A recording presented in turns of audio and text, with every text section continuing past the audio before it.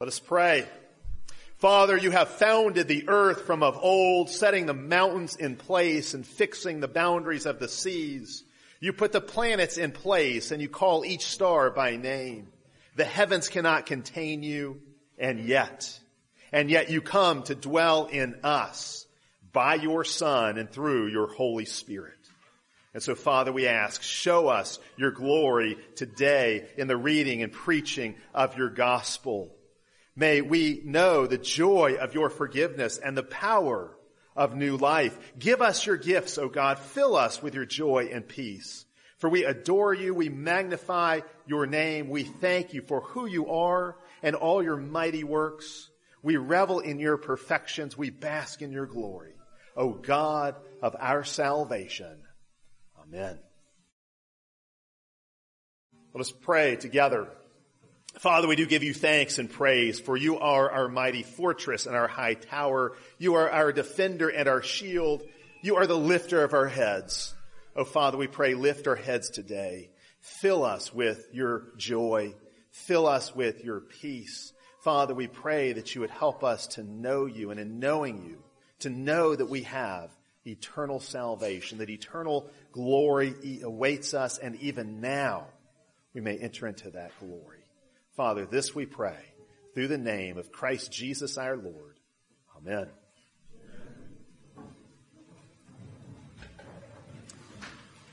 Benjamin Franklin once said, "The Constitution only gives people the right to pursue happiness. You have to catch it yourself." Catching happiness. Really, that's what the whole book of Ecclesiastes is about. We were made to seek happiness. We can't help but pursue happiness. It's how we're wired. Blaise Pascal, the great philosopher and Christian apologist, once said, "All men, without exception, seek happiness." Every decision you and I make aims ultimately at our happiness. It cannot be otherwise. We all pursue happiness, but we don't all catch happiness. Everyone wants to be happy. Everyone seeks happiness, but not everyone finds it. Why is that? Why is happiness so elusive? Sometimes it's because we seek happiness in the wrong things. Sometimes, in fact, the worst thing that can happen to you is getting what you want. What if you get what you want only to find out you wanted the wrong things? This happens to people all the time. C.S. Lewis said, human history is the long, terrible story of man trying to find something other than God to make him happy. And indeed it is. Throughout the book of Ecclesiastes, Solomon shows us why things can't satisfy us, why only God can satisfy us. Things can't satisfy us. Why? Because they are, as Solomon says, vanity or vapor. That's actually how the book of Ecclesiastes opens. Vanity, vanity, all is vanity. Or better translated, vapor, vapor, all is vapor. This is Solomon's constant refrain in the book of Ecclesiastes. As he's imparting his wisdom, this is what he says again and again. Human life and everything in it is vapor. Life is vaporous because it's fleeting. It's temporary. And life is vaporous because it's beyond our control. As Solomon says, you can't shepherd the wind. You can't sculpt the vapor. You can't harness it. You can't get any leverage over it. Think about trying to grasp hold of fog. On a foggy day, you can reach into it, but you don't grasp anything. You can't control the fog or the vapor. And so Solomon says we cannot master or control life. We cannot understand it or predict it. Life is full of mystery. Indeed, when we try to grasp life, to take hold of it, to steer it, it slips through our fingers. You can't grasp the vapor. You can no more handle fog than you can control your own life. We just don't have that kind of power, that kind of control. And so if you seek happiness in something vaporous, it's never going to satisfy you because it doesn't last. It's not solid, so it can't fill you up. You can't hang on to it. You can't grasp it. Not only that, but vapor is fleeting. The shadow of death hangs over everything. Death threatens happiness. We're looking at this passage in Ecclesiastes 9 this morning. In Ecclesiastes 9, that part that we read, verses 7 through 10, right before that passage and right after that passage in Ecclesiastes 9, Solomon alludes to death. And he talks about the inescapability of death. In verse 2 of chapter 9, he says, one event happens to the righteous and to the wicked, to the clean and to the unclean, to the one who sacrifices and the one who doesn't. What is this one event that happens to all? Well, verse 3 tells us what this one thing that happens to all is. They go to the dead. They all die. It doesn't matter how advanced our medical technology gets. The mortality rate remains 100%. It doesn't matter how healthy you try to be. You're still going to die. It doesn't matter how good you are. The same fate will overtake you in the end that overtakes the wicked. You will die. The same end comes upon the wicked and the righteous. That's what Solomon says. Death sweeps us all away in the end. And there's no fighting this. There's no resisting this. No matter how fancy your clothes, no matter how big your house, no matter how fat your wallet, all our graves are the same size. Death is the great equalizer, and death comes upon us all. It is the great certainty. Sand is running through the hourglass of life for each of us.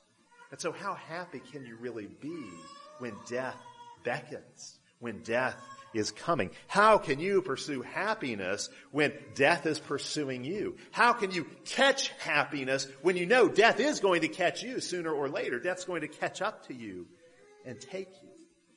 And yet this is exactly what Solomon commands.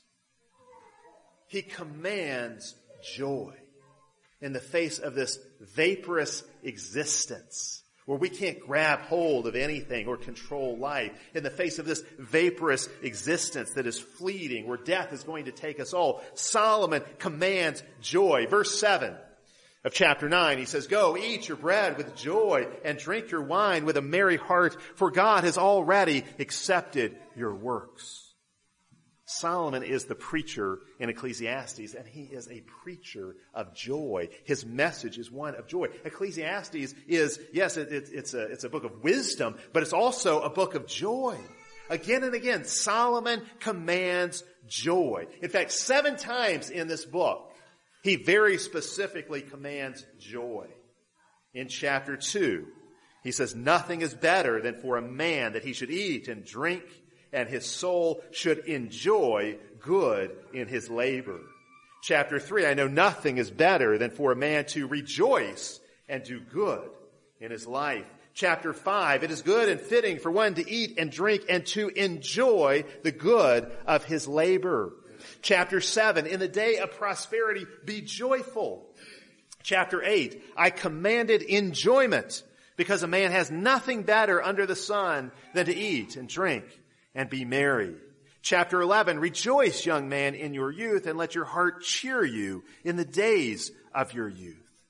Again and again, Solomon calls on us to be joyful. There's nothing better than joy. He commands us to experience joy, to enjoy life, to enjoy God's gifts. Solomon knows we are embodied creatures, and our bodies were designed to inhabit, yes, but also to enjoy this physical world that God made. The physical pleasures of marriage and of feasting are good. And so Solomon says again and again, enjoy them to the fullest. Enjoy life. Enjoy what God gives. Why does Solomon command joy so constantly? Aren't we all joy seekers anyway? Why command something that everyone is already doing? We don't have to be told to pursue happiness. We're already pursuing happiness. Well, Solomon does more than just command joy. He commands seeking joy in a particular way, finding joy in a particular way. He shows us how to catch happiness, the happiness that otherwise is so elusive. We've already seen that Solomon is a realist, but think about this a little bit more. Solomon is a realist about our limitations. about all that we lack, the power that we lack. He's a realist about our inability to control things. Again, vapor, all is vapor. All of life is vaporous. We can't control it. We can't grab hold of it. He's also a realist about death. It's the one event that happens to all. Again, as we saw, there's no escaping it. Our lives are like a morning mist. We're here one day and gone the next. And that's just how it is. But even with his heavy doses of realism, he calls on us to rejoice. To not just seek joy, but to find it. To capture joy. Not just to pursue happiness, but to catch it. How do we catch happiness? See, Solomon's not asking us to ignore the pain and just party like there's nothing wrong with the world. Solomon is well aware of the fact that the world is twisted and bent and broken. He says that again and again. The world is twisted, and what has been twisted, man cannot make straight. So clearly this is not a joy that denies the vapor. Rather, it's a joy in the midst of vapor. It's not a joy that comes from pretending that the world has been straightened out. No, it's a joy in the midst of the twistedness. It's a joy we find in the midst of the world's twistedness. But then that's still the question, how can we find joy when we know all is vapor? How can we find lasting joy in a broken world? How can we find lasting joy in a fleeting world?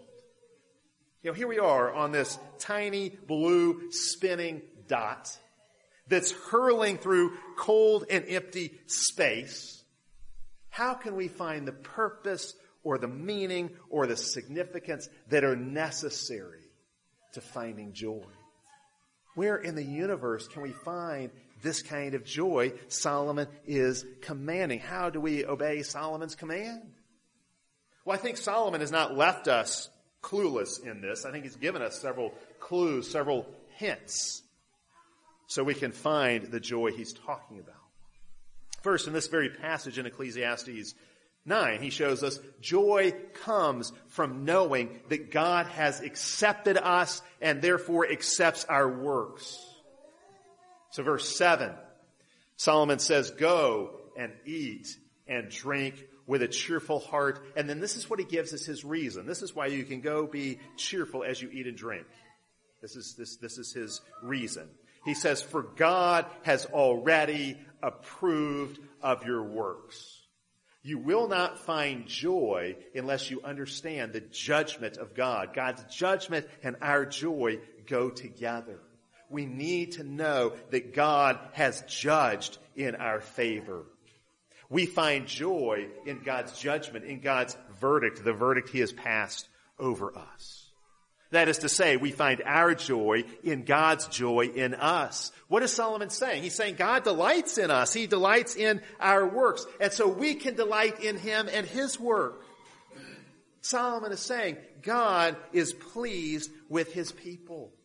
He's pleased with our works. He's pleased with our good works. No, our good works are not perfect. Even the best thing you've ever done was still tainted and stained by sin in some way. But God was still pleased with it. If we can put this in New Covenant terms, we could describe it this way. God has approved of our persons in Christ Jesus, and he now accepts our works because they are the work of the Spirit in us. The works that we do are the fruit of the Spirit. So when God approves our works, he's really approving of his Spirit's work in us. And all throughout the New Testament, we find a great deal about pleasing God. It's the same theme that you see right here in Ecclesiastes. We really do please God if we are faithful. If we're his faithful people, if we're trusting in him. We really do please God. He really is pleased with our works. C.S. Lewis put it this way. He said, to please God, to be a real ingredient in the divine happiness, to be loved by God, not merely pitied, but delighted in as an artist delights in his work, or as a father in his son. It seems impossible, a weight of glory which our thoughts can hardly sustain, but so it is. It may be really hard for you to believe that God is pleased with you.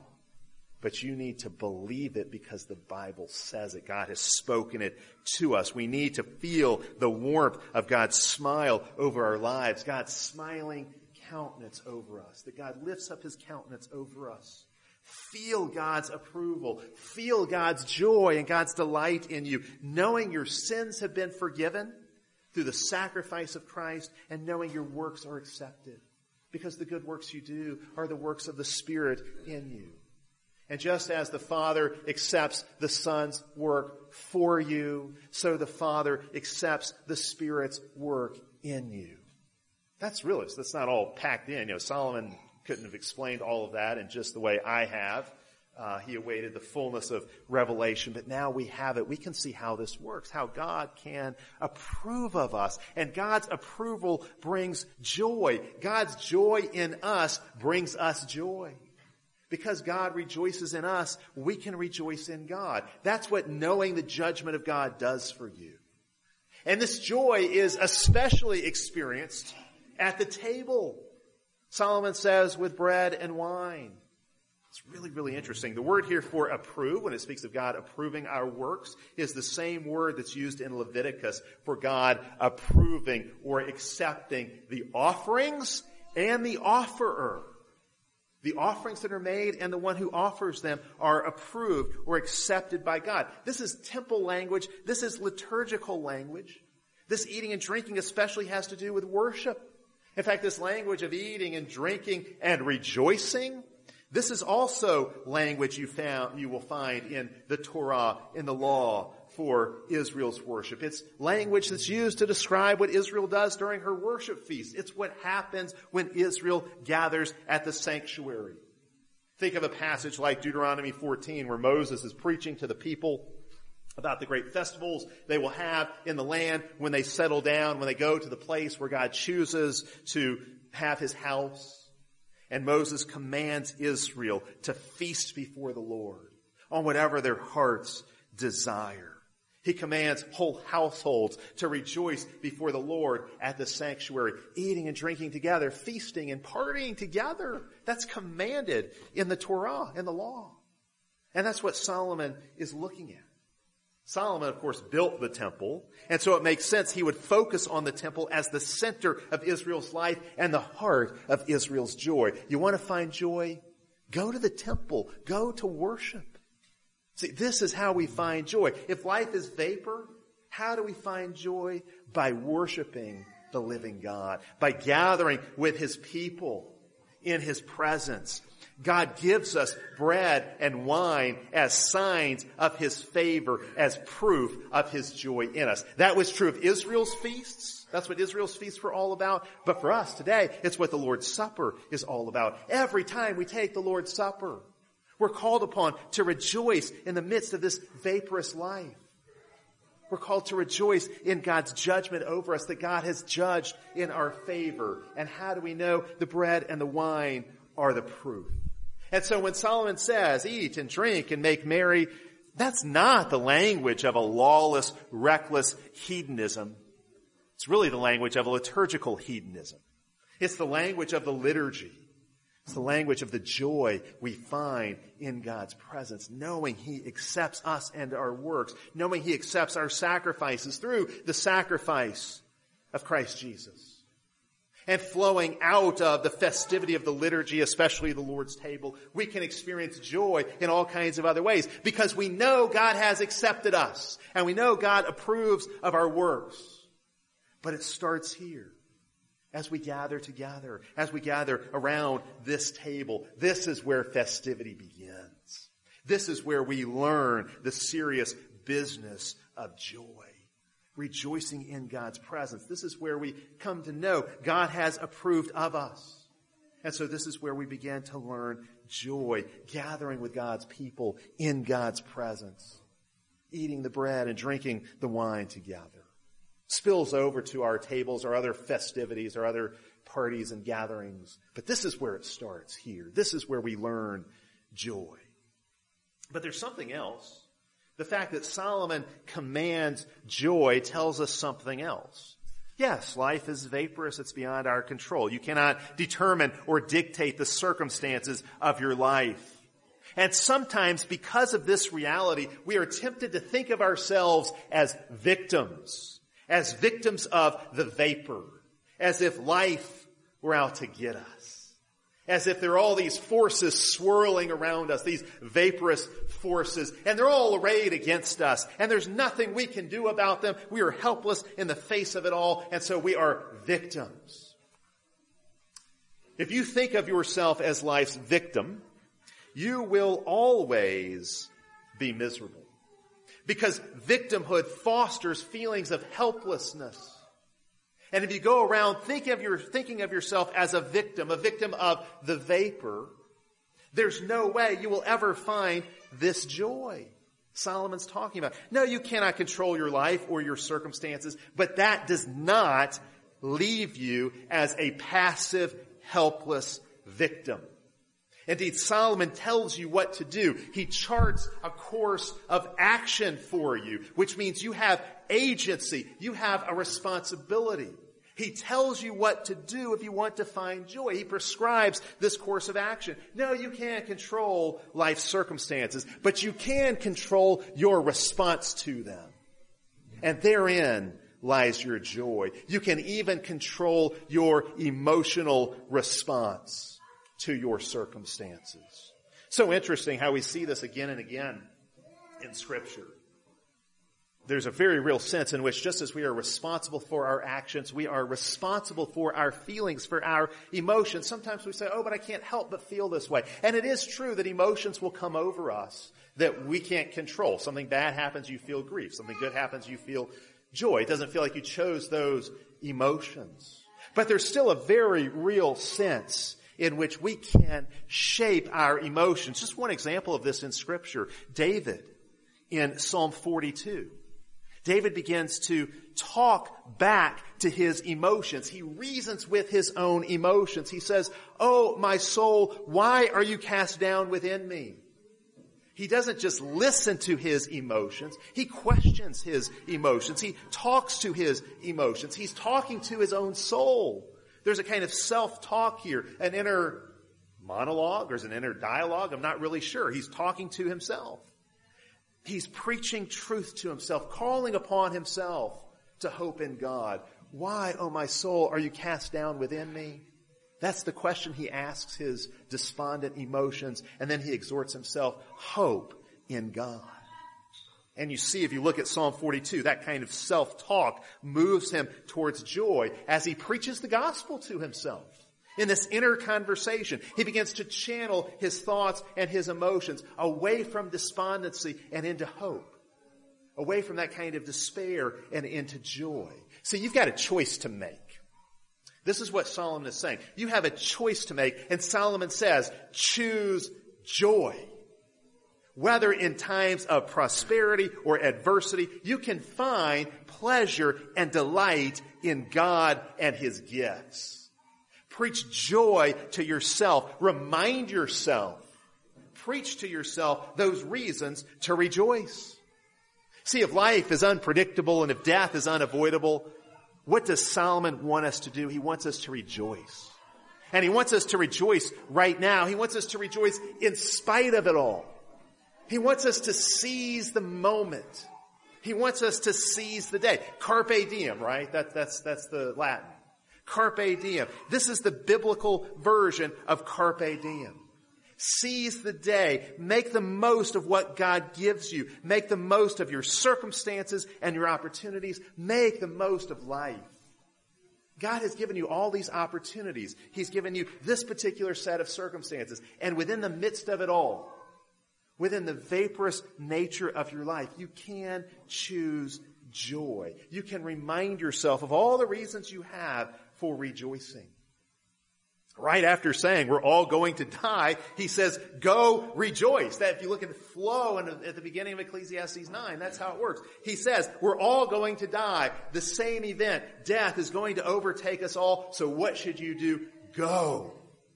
Go rejoice. Go eat and drink and make merry. That word go gives his command a kind of urgency. His command to rejoice has a kind of urgency. You better do it now, he's saying. So if he's saying there's no time to waste, you need to get busy rejoicing right now. Enjoy life while you can. This is your wake-up call, Solomon is saying. Throw a party, get together with your friends, enjoy your wife. Know that you're eating and you're drinking and you're working and you're loving and you're worshiping. These are all gifts of God. And rejoice in every single one of them. Some think Solomon prescribes this urgency because he had no knowledge of the resurrection. And so he's really giving a kind of you only live once kind of philosophy. But I don't think that's true. Certainly if you look at the beginning of Ecclesiastes 9, it does look kind of bleak. In fact, other places in Ecclesiastes do as well. Solomon seems to not want to say a whole lot about life after death, and certainly not about the resurrection. But I don't think Solomon is being cynical.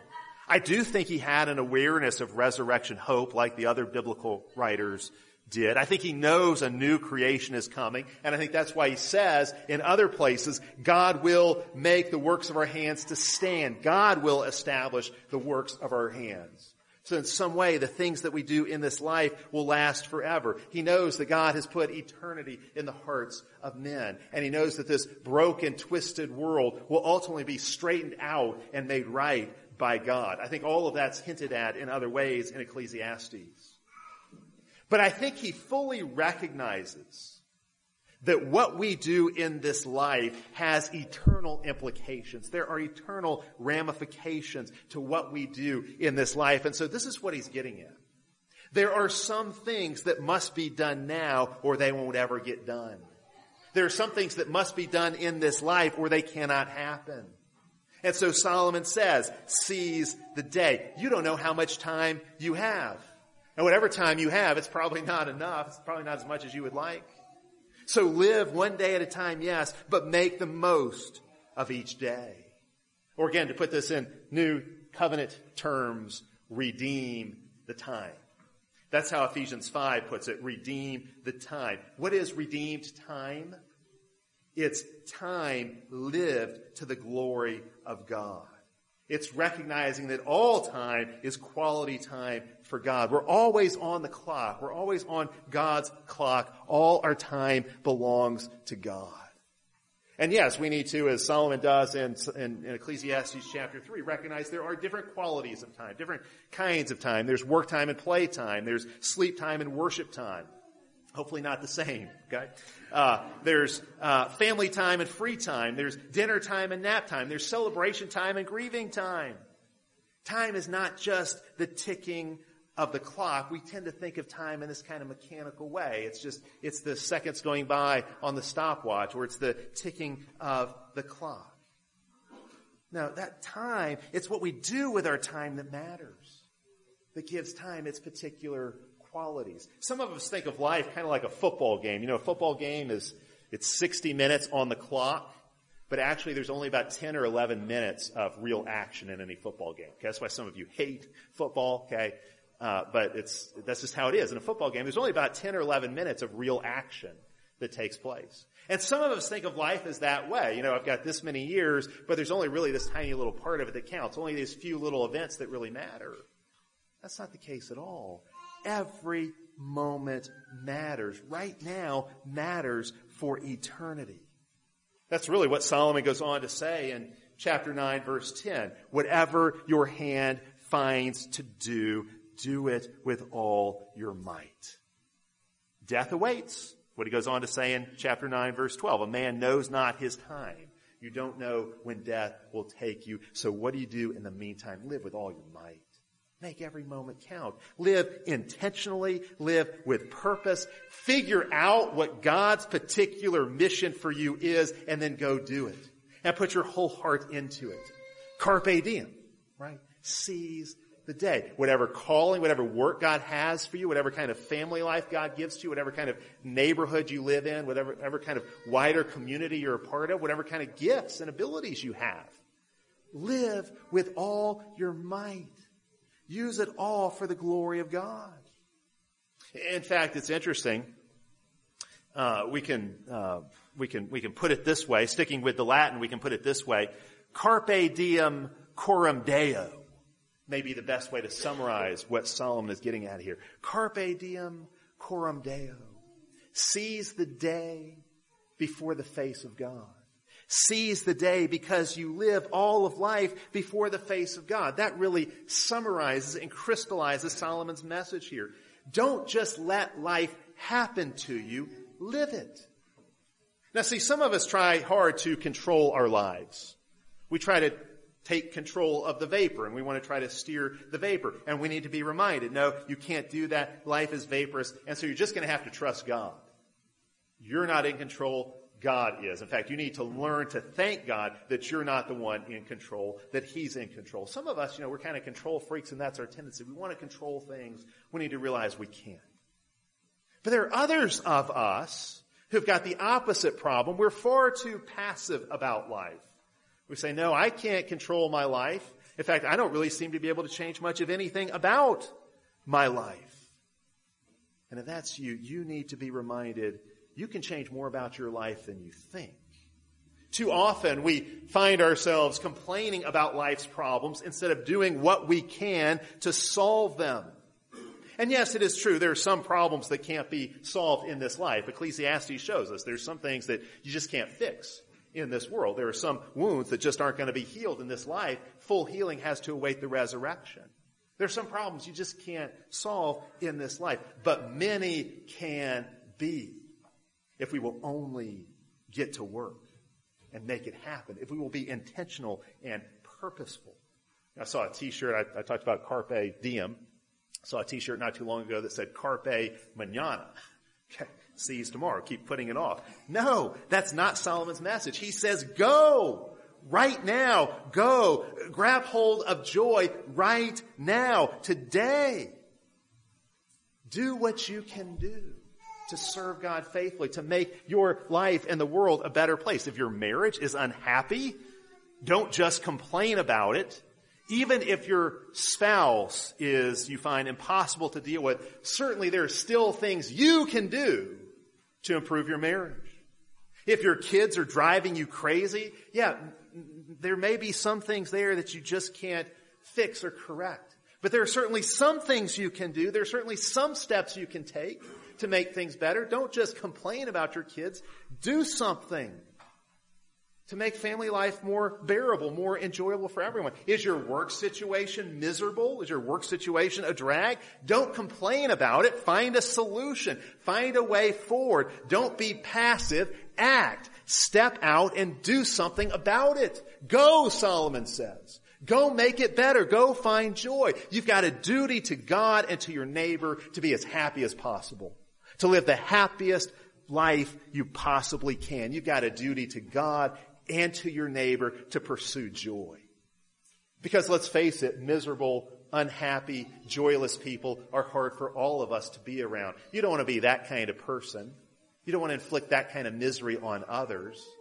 You've got a duty to go be joyful, not just for your own good, but for the good of others. Not just for your own happiness, but for the happiness of others as well. Because really, we're kind of all tied together in this. You can't find happiness on your own just as an individual. It's a communal, social, cultural thing as well. Solomon says, go eat and drink, go marry and work, go worship and have kids and play and take a vacation. Go build a life, Solomon says, a life of joy. And yes, the vapor's swirling all around, and no, you can't control it, but go anyway. Go do what you can. Go build a life as best you can in the midst of the vapor, a life of joy. Seize the moment. You might say, but Solomon, how can I do this? Life is vapor. My plans might fail. Something bad might happen. I'm not in control. Solomon would say, go. Go do it. Go do your work with joy. Go make the best of your vaporous life. Trust God and get to work. Live your vaporous life to the fullest. Live your vain, vaporous life as best you can. Live in the midst of the vapor with all your might. That's what Solomon would say to us. Don't just pursue happiness. Catch it. Go and rejoice. For Solomon, there is one special key to joy. And I think this is what makes happiness truly possible in a vaporous world. And it's important to understand it has nothing to do with circumstances. In fact, it's interesting. There are apparently happiness researchers. I don't know how reliable this kind of thing is, but people who research happiness, they found that happiness actually has very little to do with circumstances, very little to do with how much money you make, for example, has very little to do with whether somebody is happy or not. Happiness has to do much more with your outlook on life, your worldview, the kind of choices that you make. In other words, your happiness is largely your own responsibility, and it's largely something you can determine. Think about Philippians 4:13. I preached on that passage earlier this year. Paul says, I can do all things through Christ who strengthens me. And in context, what does it mean to do all things? It means, Paul is saying, I can be content or I can be happy in any circumstance. Whether I've got a lot or a little, I can be content, I can be happy through Christ who strengthens me. Remember I told you that verse doesn't so much belong on cleats, for athletes, or on coffee mugs. It belongs on prison cell walls where Christians are being held captive, being persecuted for their faith. That's where you really learn, I can do all things through Christ who strengthens me. I can be happy in a prison cell. That's where Paul was when he wrote those words, in a prison cell. That verse belongs in hospital rooms where Christians are dying of cancer. I can be content. Even with cancer, I can be happy in any circumstance because I know, even as difficult as it is and as much grief and pain as it brings me, I know that God has a loving purpose in it. It is astounding how many Bible passages call on us to rejoice even in the midst of pain and trial. Think about James 1. Count your trials joy, my brothers. Or Romans chapter 5, where Paul says, rejoice even in tribulation. Rejoice in your sufferings. He even talks about boasting in your tribulations. Elizabeth Elliot once said, the secret to joy is Christ in me, not me in a different set of circumstances. And that's exactly what Paul is saying in Philippians 4:13. Anytime someone bases happiness on circumstances, happiness will always elude them. Anytime you base happiness on getting what you want, as soon as you get it, you're just going to want more. It will not make you happy. You have a wish list. Your wishes are granted. What do? You're not happy. You just wish for more. You just create a new list. That's how things go if we're chasing happiness in that way. So happiness is not based on circumstances, not in this vaporous world where circumstances are swirling around us all the time, constantly changing, and there's nothing stable there. No, happiness happens when you give God thanks. That's what Solomon with the whole rest of Scripture shows us. Happiness happens when you give God thanks. Thanksgiving will unleash the flow of joy in your life. When you see that all you have is God's gift, and then you say thank you, joy will follow. When you remember that God owes you nothing and you owe Him everything. Ecclesiastes shows us this again and again. Ecclesiastes emphasizes all we have is a gift. So in Ecclesiastes 2, he says, nothing is better than to eat and drink and find satisfaction in your work. This is God's gift. Not just the food and the drink and the work, but the ability to enjoy it is God's gift as well. Or Ecclesiastes 3 says the same thing. Wealth and the ability, or I think it's actually Ecclesiastes 5, wealth and the ability to enjoy it is God's gift. What kills our joy, especially in our culture today, what kills our joy more than anything else is a spirit of entitlement. A sense of entitlement is poison to your soul. A sense of entitlement where you're focused on what you're owed, what society owes you, what other people owe you, what God owes you. That sense of entitlement sabotages joy. If you want to be joyful, you must be thankful. If you want to be happy, you must give thanks. Giving God thanks breaks through the vapor. Giving God thanks opens the floodgates of joy. Everybody's given various gifts by God. Christians, non-Christians, everybody's given various gifts by God.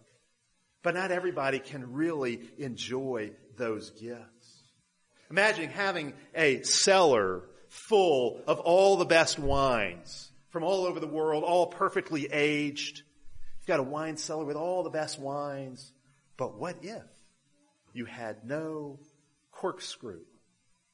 All those bottles of wine would do you no good. You would not be able to enjoy them. What's a good bottle of wine without a corkscrew? You need a corkscrew. What is the corkscrew? Give God thanks, and the corks will pop, and the wine will flow, and you will enjoy all that God has given you. Giving God thanks unleashes the joy. God gives thankful people the power to enjoy His gifts. Without gratitude, satisfaction will always be just beyond your reach. You'll be able to see it, but not grasp it. But as soon as you say thank you to God, you'll get it. You'll grab hold of it. You'll have that joy. See, your joy is largely up to you. And it's largely a matter of whether or not you are willing to give thanks. Regret cannot change your past. Worry cannot alter your future. But giving thanks can completely transform your present and fill it with joy. Joy is never far away. It's always within reach for those who will give God thanks. God has created a zillion different kinds of pleasures, a zillion different kinds of joys for us to experience, with, of course, the ultimate joy being God Himself. He wants us to have this joy. What's the gateway to this joy? It's giving God thanks. To the thankful, life is good.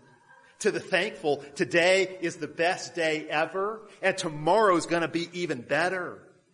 To the thankful, even trials can be counted as joys. Life has its ups and downs for all of us. We're all going to go through good times and bad times. Life has its ups and downs. Give thanks for both every day. If life is going to be a roller coaster, why not just throw your hands up and enjoy the ride? And the way to do that is by telling God, thank you. When G.K. Chesterton was on his journey into the Christian faith, he said he came to realize that God was a God of order, and God had established a rule and an order in the universe. But he says, I discovered that the aim of this order was to give room for good things to run wild.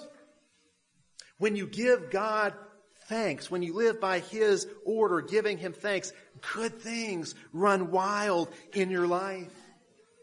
You know, non-Christians think they've got to choose between God and happiness, or between Christ and happiness. And so, of course, what do they choose every time? They choose happiness and leave God behind.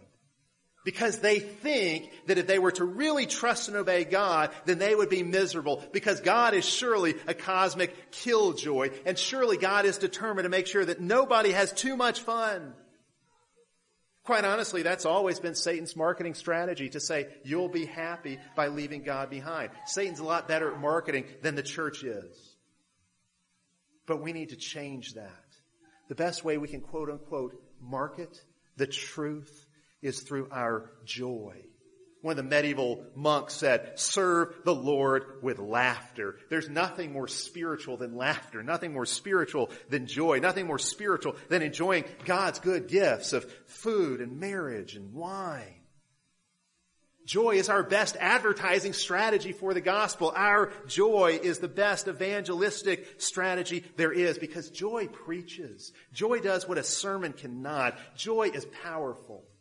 And when the world sees our joy, it points them past the gifts to the giver of every good gift. Non-Christians can taste happiness, but never in the way Christians can. The world will not let them enjoy God because it hates God, and God won't let them enjoy the world because they won't thank Him. And so they're stuck. They miss out on God, and really they miss out on the world too.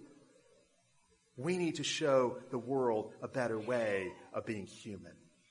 As we give God thanks, we find we can enjoy both God and the world. We get God and His gifts thrown in at no extra charge. If you try to enjoy the world without God, it slips through your fingers. But if you seek to enjoy God, you get the world thrown in at no extra charge. This is our calling. If you want joy, you have to be close to the one who has joy, who is joy in himself. You have to be close to God himself. You want to be happy? Pursue God, because God is happiness. In pursuing happiness, pursue God. And when you catch him, you will find you have happiness. Let's pray together. God, we know that you made us to be happy, to enter into your eternal joy. God, you are joy. You are full of joy. There is joy in knowing you and in loving you. Give us this joy. Oh God, we thank you for the gifts you give us, gifts you give to us in the midst of this vaporous life, gifts that bring us joy as we give you thanks for them. And so, yes, God, we do thank you. And as we thank you, we ask you to give us the power to enjoy what you have given. This we pray in Christ's name. Amen. As God's royal priesthood, let us stand together for prayer.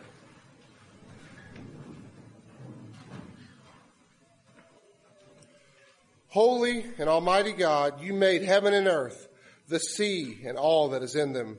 You are steadfast, keeping your faith forever. You execute justice for the oppressed. You set the prisoners free. You open the eyes of the blind. You lift up those who are bowed down. The Lord our God loves the righteous. You take pleasure in those who fear you. Yes, Lord, you sing over your people with exultation, with joy and delight. Praise the Lord, our great and holy and majestic God. We pray that today you would purge us from all evil thoughts and desires.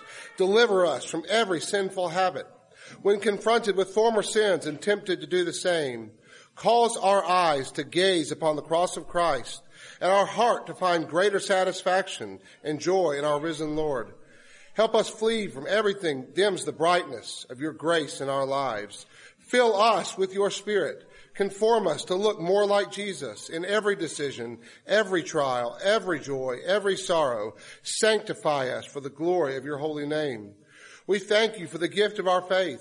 We ask that you continue to mature and strengthen that faith, that we would be made more like Christ.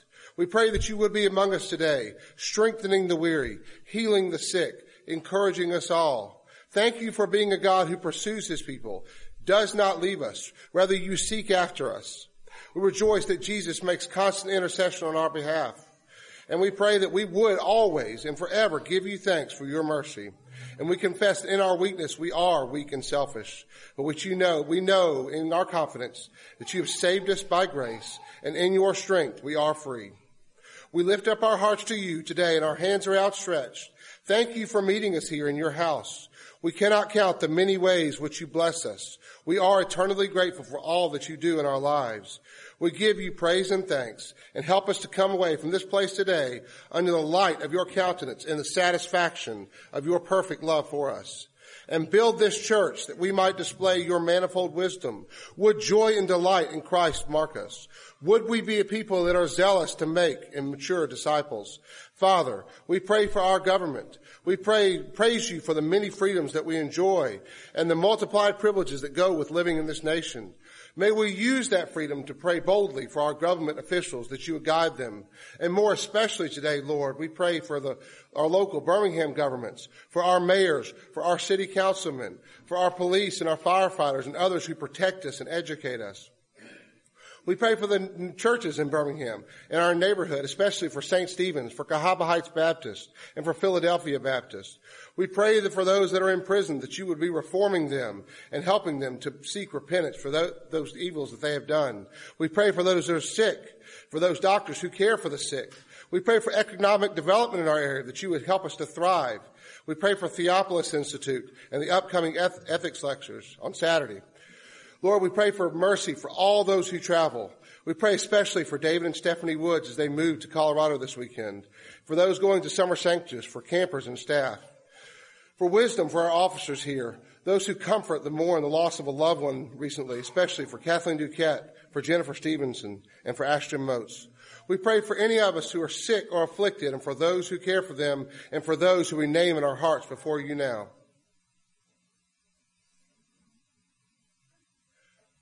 And now, Lord, we pray, we summarize all of these prayers in the prayer that your Son and our Savior taught us. Our Father, who art in heaven, hallowed be thy name. Thy kingdom come, thy will be done, on earth as it is in heaven. Give us this day our daily bread, and forgive us our debts, as we forgive our debtors. And lead us not into temptation, but deliver us from evil. For thine is the kingdom, and the power, and the glory forever. Amen.